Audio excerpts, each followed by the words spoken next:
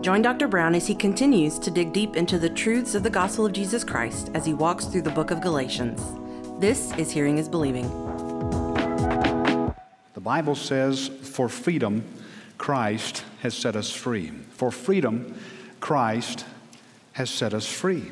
So I want to ask you a question this morning. What does it mean to be free in Christ?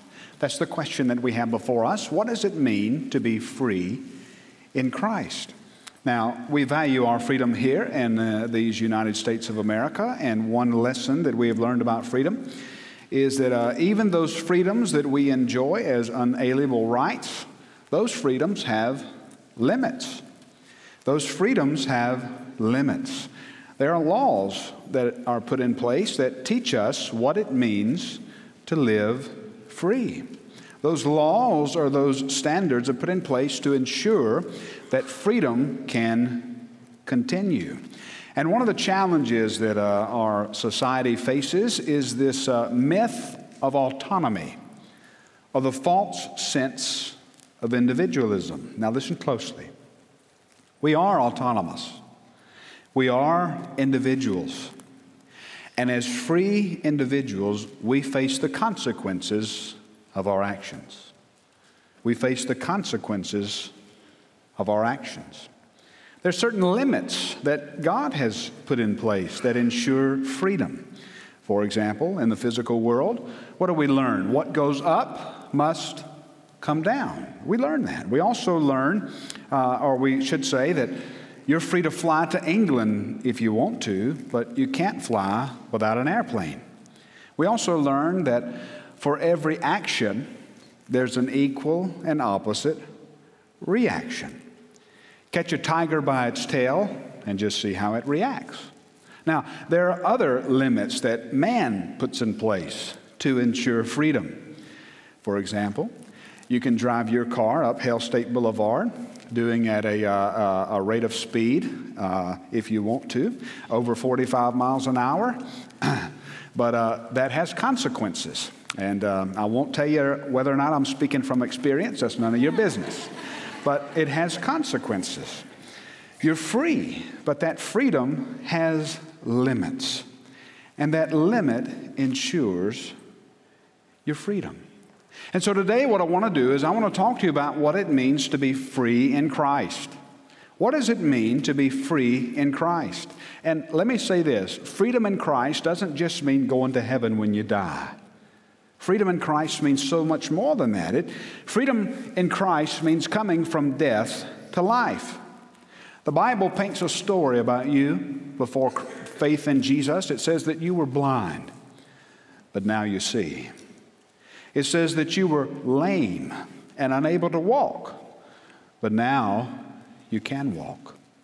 The Bible says that before Christ, you were dead, but now through Christ, you're made alive.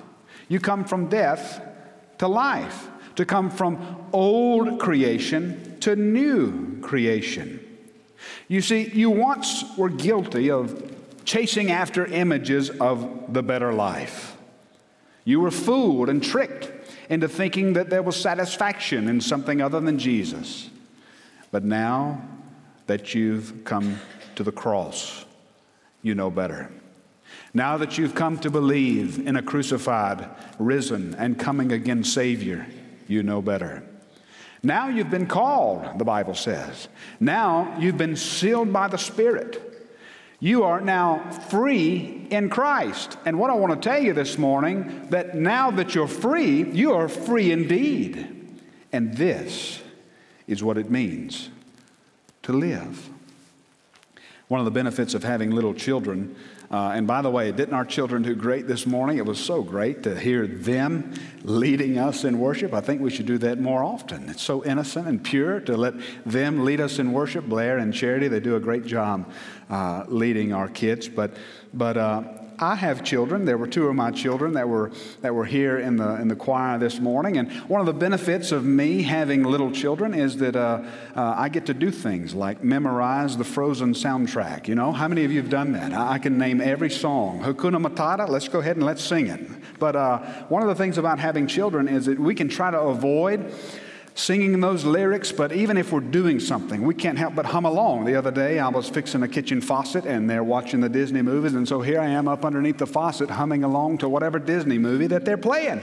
But one song that I think captivates what I'm trying to communicate and what the Bible's communicating is one story that perhaps helps us understand freedom in Christ. It's that story of Cinderella. You know, here's this girl. It's the rags to riches story. Here's this girl that was taken advantage of. Here's this girl that was a victim of the system. She has a magical evening with Prince Charming. She goes and she dances with Prince Charming. While she's dancing with Prince Charming, she sings a little song. So this is love. You know it. Come on, don't act like you don't know it. But listen to the lyrics. So this is love. So this is what makes life divine. I'm all aglow. And now I know the key to all of heaven is mine. My heart has wings and I can fly. I'll touch every star in the sky. This is the miracle that I've been dreaming of. So this is love. What I want to talk to you about today as we come and encounter God through His Word is I want to tell you what we're going to read today is what life's all about. Listen to the preacher. This is living. Listen to the Bible. Galatians 5, you join me in verse 16. But I say, walk by the Spirit, and you will not gratify the desires of the flesh. For the desires of the flesh are against the Spirit, and the desires of the Spirit are against the flesh. For these are opposed to each other, to keep you from doing the things you want to do. But if you are led by the Spirit, you are not under the law.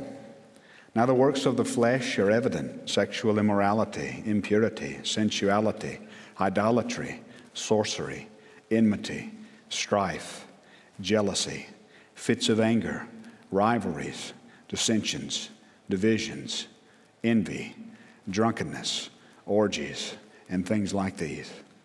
I warn you, as I warned you before, that those who do such things will not inherit the kingdom of God. But the fruit of the Spirit is love, joy, peace, patience, kindness, goodness, faithfulness, gentleness, self-control. Against such things there is no law. Those who belong to Christ Jesus have crucified the flesh with its passions and desires. If we live by the Spirit, let us also keep in step with the Spirit. Let us not become conceited, provoking one another, envying one another. And I want to talk to you today from this text about free-spirited Christian living. Now, every one of those words is important, and I encourage you to write them down and look at the way that they interact with this text a little later. Free-spirited Christian living. And what the ambition that I have before us today is I want us to, as the Bible says in Galatians as well as in Peter, I want us to live as people who are free.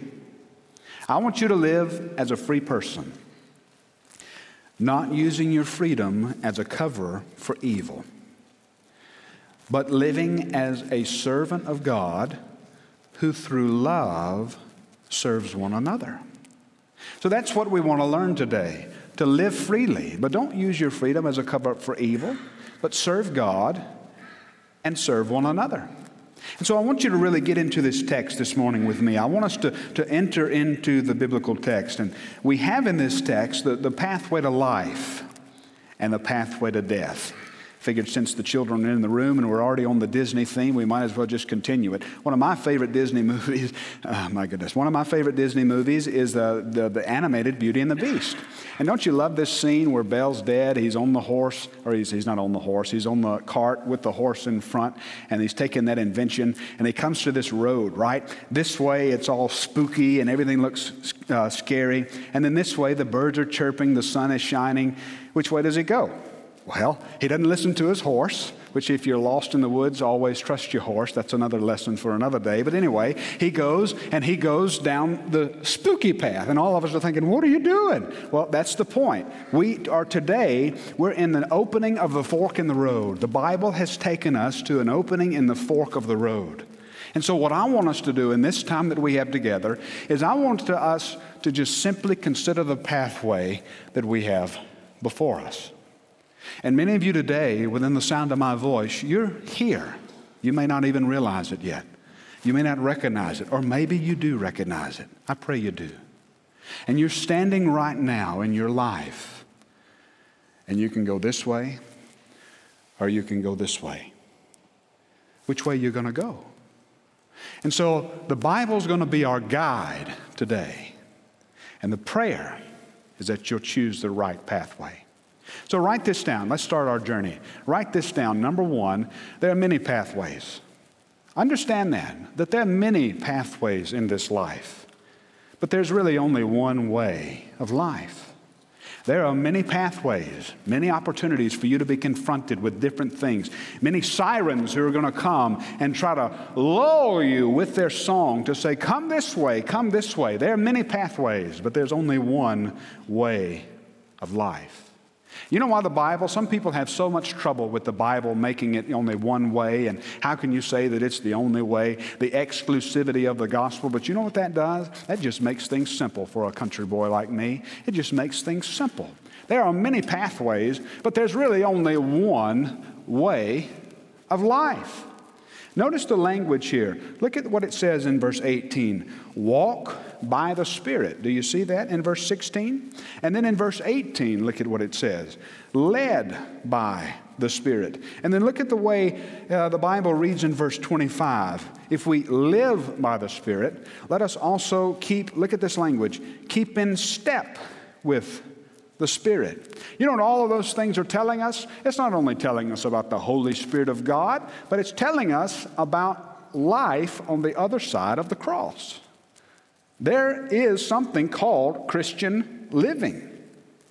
And Christian living is living that is animated and motivated by the Spirit of God. God has called us to live. And the life that He's called us to live, according to Galatians chapter 2 and verse 20, is a life of faith. What does Galatians 2 say? It says, the life that I now live, it says, I've been crucified with Christ, and the life that I now live, I live by faith in the one who loved me and gave Himself for me. And that life of faith is walking by the Spirit. A life of faith is walking by the Spirit. Now, what does it mean to walk in the Spirit? What on earth does it mean to walk in the Spirit? Well, look at the Bible. What does it mean? It means not gratifying the desires of the flesh. That's what it means. You say, well, that's not clear at all. Well, what does it mean? Well, let's keep going. Walking in the Spirit takes faith. Faith. Now, you can't see the Spirit. That's why it's a spirit. That's why He's a spirit. You can see the effects of the Spirit. You can feel the promptings of the Spirit. You can feel the urgings of the Spirit. Maybe there's a change in behavior or a change in desire. But overall, you can't see the Spirit. What's that mean? It means there is no tangible evidence of the Spirit other than faith. And I realize the group that I'm talking to this morning, just like me, this is where the challenge comes in. This is because our society teaches us that unless I can see it, what business do I have believing it? But you know, the Bible, it confronts that notion of, and it says, it uses a word image to talk about the Holy Spirit. And the word that it uses to talk about the Holy Spirit is wind. Wind. When you look up and you see a tree moving outside, what do you say that's making the tree move? Well, it might be a squirrel. It may be a giraffe. But most of the time, it's the wind. something that you can't see having an effect that you can see. And even on a windy day when you see the tree swaying, what do you say? You say, look at the wind. You can't see the wind. You can only see the effects of the wind. You can feel the wind, but the wind is invisible. And we're told in the Bible to live by faith. That is, to have our minds and hearts set on what we can't see, but what we can feel, what can be expressed, and what can be lived. Live by faith, the Bible says. Live by faith in a message that you've received, a message of a Christ who came, a Savior who loved, a Savior who healed, a Savior who forgives any who come to Him. There are many pathways, but there's only one way of life. There are many pathways, but there's only one way of life. Look at this text. Let's dig a little deeper. Look at this text. Paul gives us a list of vices. It's not an exhaustive list, but it's a list. And you know what that list does? It demonstrates what life outside of faith looks like. What does life without faith look like? Well, let's look at it. Life without faith is a life of sexual immorality. It's a life of impurity and sensuality. A life without faith is a life that our desires are set loose and fueled by our own selfishness. Now, look at the word here in the Bible. The word in verse 16 is the word gratify. Do you see that word? Gratify. Gratify means that there's no one other than yourself to please. That's what it means. No one can look and see if you're gratified. No one can openly celebrate gratification. They have to be made aware that you're gratified. So in other words, gratification and selfishness, they go hand in hand. Now I'll tell you something that ought to be celebrated, which is the opposite of gratification, and that's marriage. Because you know what we learn in marriage? In marriage, we learn what it means to be committed. In marriage, we learn what it means to sacrifice ourselves for the good of somebody else.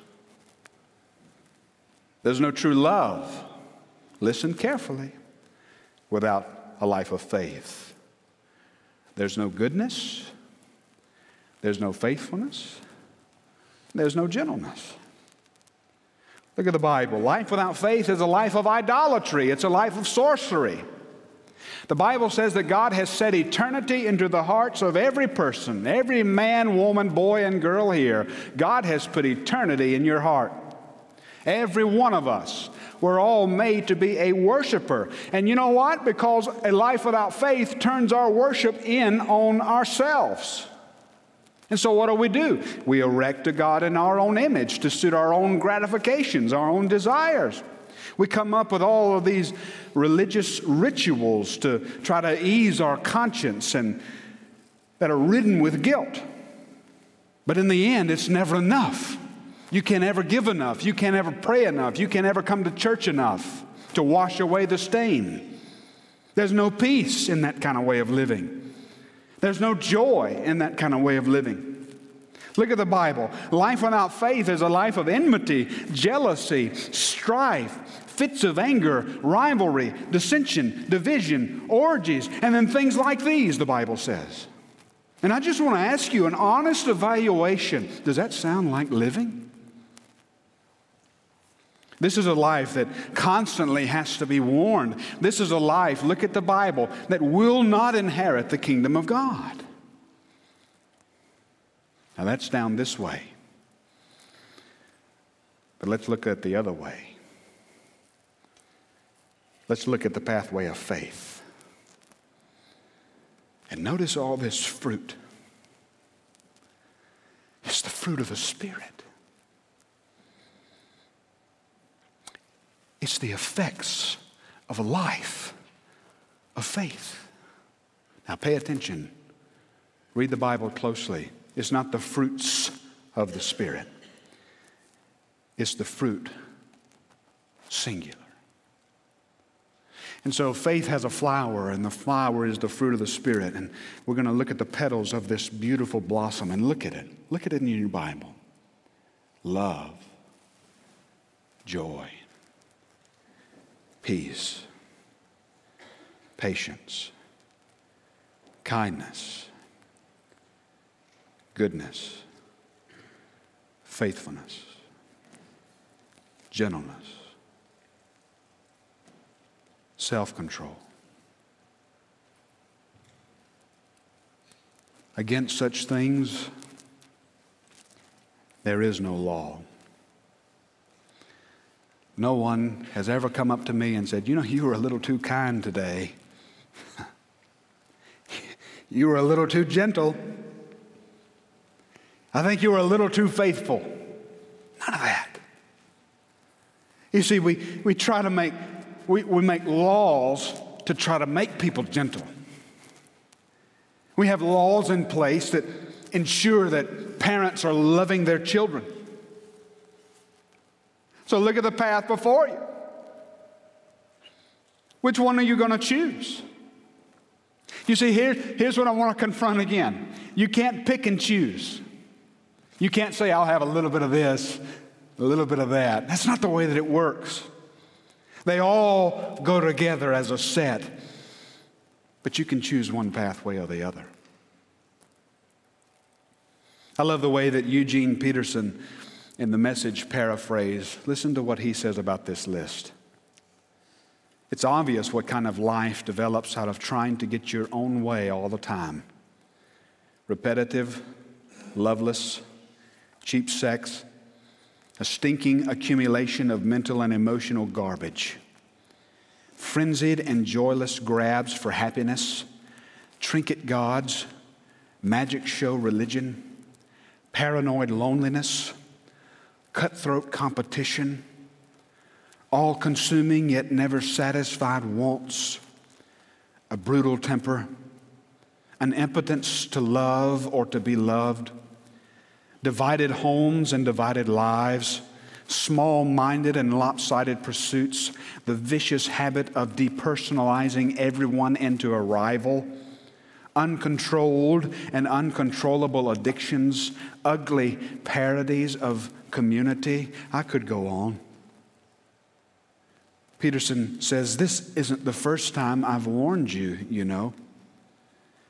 If you use your freedom this way, you'll not inherit God's kingdom. But what happens when you live God's way? He brings gifts into our lives, much the same way that fruit appears in an orchard. Things like affection for others, exuberance about life, serenity. We develop a willingness to stick with things, a sense of compassion in the heart, and a conviction that a basic holiness permeates things and people. We find ourselves involved in loyal commitments, not needing to force our way in life, able to marshal and direct our energies wisely. So you're here with me this morning. God's given us this moment. You're standing at a fork in the road. Which way are you going to choose? But let me tell you the full story. There's only one way to enter the orchard of God's blessing. Listen to the way that Peterson puts it. Legalism is helpless in bringing this about. It only gets in the way. Among those who belong to Christ, everything connected with getting our own way and mindlessly responding to what everyone else calls necessities is killed off for good. Crucified. Or as Paul says in the Bible, the only way to enter the orchard of God's blessing. Look at the Bible. Those who belong to Christ have crucified the flesh with its passions and desires. Number 2, write this down. Enter through the cross. The only way that you can enter is through the cross. And notice the tense of these verbs here. It's an aorist active. What does that mean? It means that it's a one-time event that happened in the past that continues into the present. It's a one-time event that we're experiencing now that happened in the past that continual action into the future. In other words, you have been crucifying the flesh. You are crucifying the flesh, and you will be crucifying the flesh. Now, what I'm fixing to say, if you haven't gotten it yet, is hopefully going to be very liberating for some of you. You listening? If you're a Christian this morning, it means that you're going to struggle. If you're a Christian this morning, it means that you're going to fight the temptation to sin. That's part of it. Don't think that there's something wrong. It's probably everything right. Because now, you have the Spirit of God within you. You see, believe this today. Mark it down forever. We're not a perfect people. We're a forgiven people. Now, don't misunderstand me. This isn't an excuse for you and me to cover up our evil. But I'll tell you what it is an opportunity for. It's an opportunity for us to experience God's amazing grace. Look at verse 17. To keep you from doing what you want to do. It's not that you don't want to do these things. You do want to please God. Where did that desire come from? It didn't come from within you. It came from without you. God sealed you with the Spirit of God and put within you this desire to please God now. You see, now, Christian, you have a war in your own heart. You struggle. You fight temptations. You're stuck right now between the times of the crucifixion of Jesus and the sending of the Spirit and the assurance of His coming. You see, you're living right now with new life, but you still have the old one. And there's now a friction of desire. And that friction of desire is one that you're going to carry with all your life. Some of you don't know who Vance Havner is, but he's an old preacher from a long time ago. Man loved Jesus, walked with Him, talked with Him. One time, Vance Havner was in his 80s, and he was at a preacher's conference. And somebody asked him if in his 80s he still struggled with sexual sin. Havner answered this way. He said, every day I pray that God would let me not be a dirty old man. You're going to struggle. It's part and parcel of what it means to be a follower of Jesus Christ. Because there's now a friction of desires that you have to live with all of your life. But I guess we should be a little more specific than just thinking that we have to live with it all of our life. Look at the text here. We don't have to live with it. You know what we have to do? We have to crucify it. Crucify it. We have to, as Romans says, present ourselves to God as a living sacrifice. But you know what the problem with a living sacrifice is? It tends to keep wanting to crawl off the altar. We have to remember, you have to preach the gospel to yourself every day. That's the whole purpose of this recovery series. What do we need to recover? We don't just need to recover from a pandemic. We need to recover the gospel. We need to recover the freeing message of Christ's salvation for all who believe. We need to recover this. That it's not about what I can do. It's about what He has done. We need to recover this. We need to recover that we are not a perfect people. Don't even act like it. But you're forgiven because Jesus has paid it all. You have to remember that you're forgiven. You have to remember that you've been seated with Christ in heavenly places. You see, there is a blessed life. There is a fruitful life. But you have to die.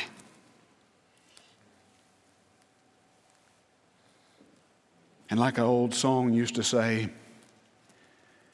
everybody wants to go to heaven, but nobody wants to die. But dying to self is the only way. One way is a way of life. The other way is a way of death. The only way to enter through life is to die. Some of you may be wondering, as you're looking at this road before you, you say, can we have a little foresight of not only what's on the pathway, where is this road going? I'll tell you where the road ends. Number 3. You know where the road ends? It ends in community. It ends in community. All of these gifts, you know where they grow? They grow in the soul of community. Look at this. I want you to see this. Chapter 5 and verse 15. Notice this. If you bite and devour one another, that's us, watch out that you are not consumed by one another. And then look at verse 25. If we live by the Spirit, let us, that's collective, also keep in step with the Spirit. Let us, that's collective, not become conceited. Here it is. Provoking one another, envying one another. You know where we end? What's at the end of the road? Community. It's community. You know what we're going to do together in heaven? We're going to do in heaven what we're doing today right here. You know what we're doing right now? We're listening to a preacher. No, what are you doing right now? We are seeking the face of God together. We are longing to be with Him. That's why we gather on a Sunday. That's why we come together and do what we do, because we are expressing our longing of being where He is. And He says to us, He said, one day I'm coming, and it's going to be very soon. And you know where He's going to take us? He's not just going to take you. He's going to take me. He's going to take you. He's going to take you. He's going to take those people over there. Yes, I mean the Methodists. He's going to take the Presbyterian. He's going to take all of them. He's going to take some Catholics. He's going to take people from Africa. He's going to take us all together. And we're going to see Him. And we're going to be with Him. And we're going to seek His face forever. So we gather together like this, filled with the Spirit, hoping for a better tomorrow. We're not hoping in who we are. We're not hoping in what we can do. We're hoping in Him and what He has done. You know what we all have in common? We all have in common that we are worse off than we think we are. Every one of us here today, the best that you can do, well, you're actually worse than that. Whatever good you think that you've done, it's nothing.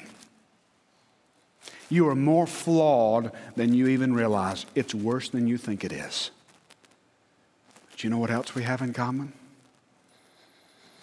We are more loved than we could ever imagine. You say, how do you know? Because Jesus paid it all. What kind of community will we have?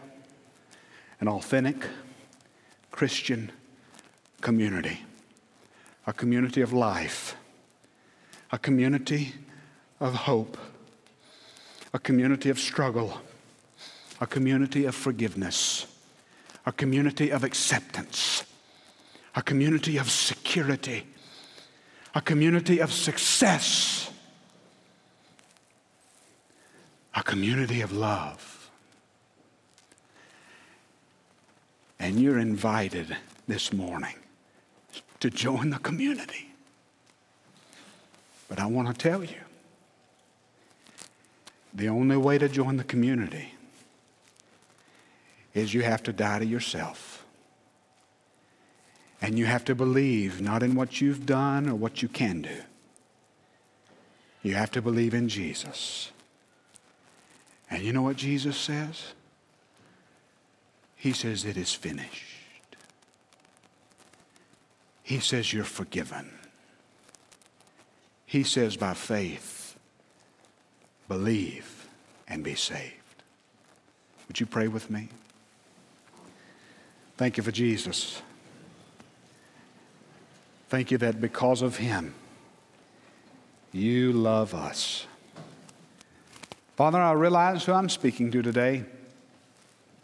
I'm speaking to people who are on the edge of eternity. My prayer is that you would make your gospel so undeniably clear to them that you would make it almost irresistible, that they would by faith believe and be saved. Father, if there are those of us who are already saved, may we again commit to you afresh today and say, oh, I'm thankful for Jesus. Lord, we give you all the praise and glory as we now come before you, just as we are, without a single plea. Father, help us. In Jesus' name. And all of God's people said, amen. Thank you for listening to the preaching ministry of Dr. Andy Brown, Senior Pastor of First Baptist Starkville in Starkville, Mississippi. If you enjoyed what you heard, make sure to follow Hearing is Believing on Facebook and rate and subscribe on Apple Podcasts. You can also find us at hearingisbelieving.org.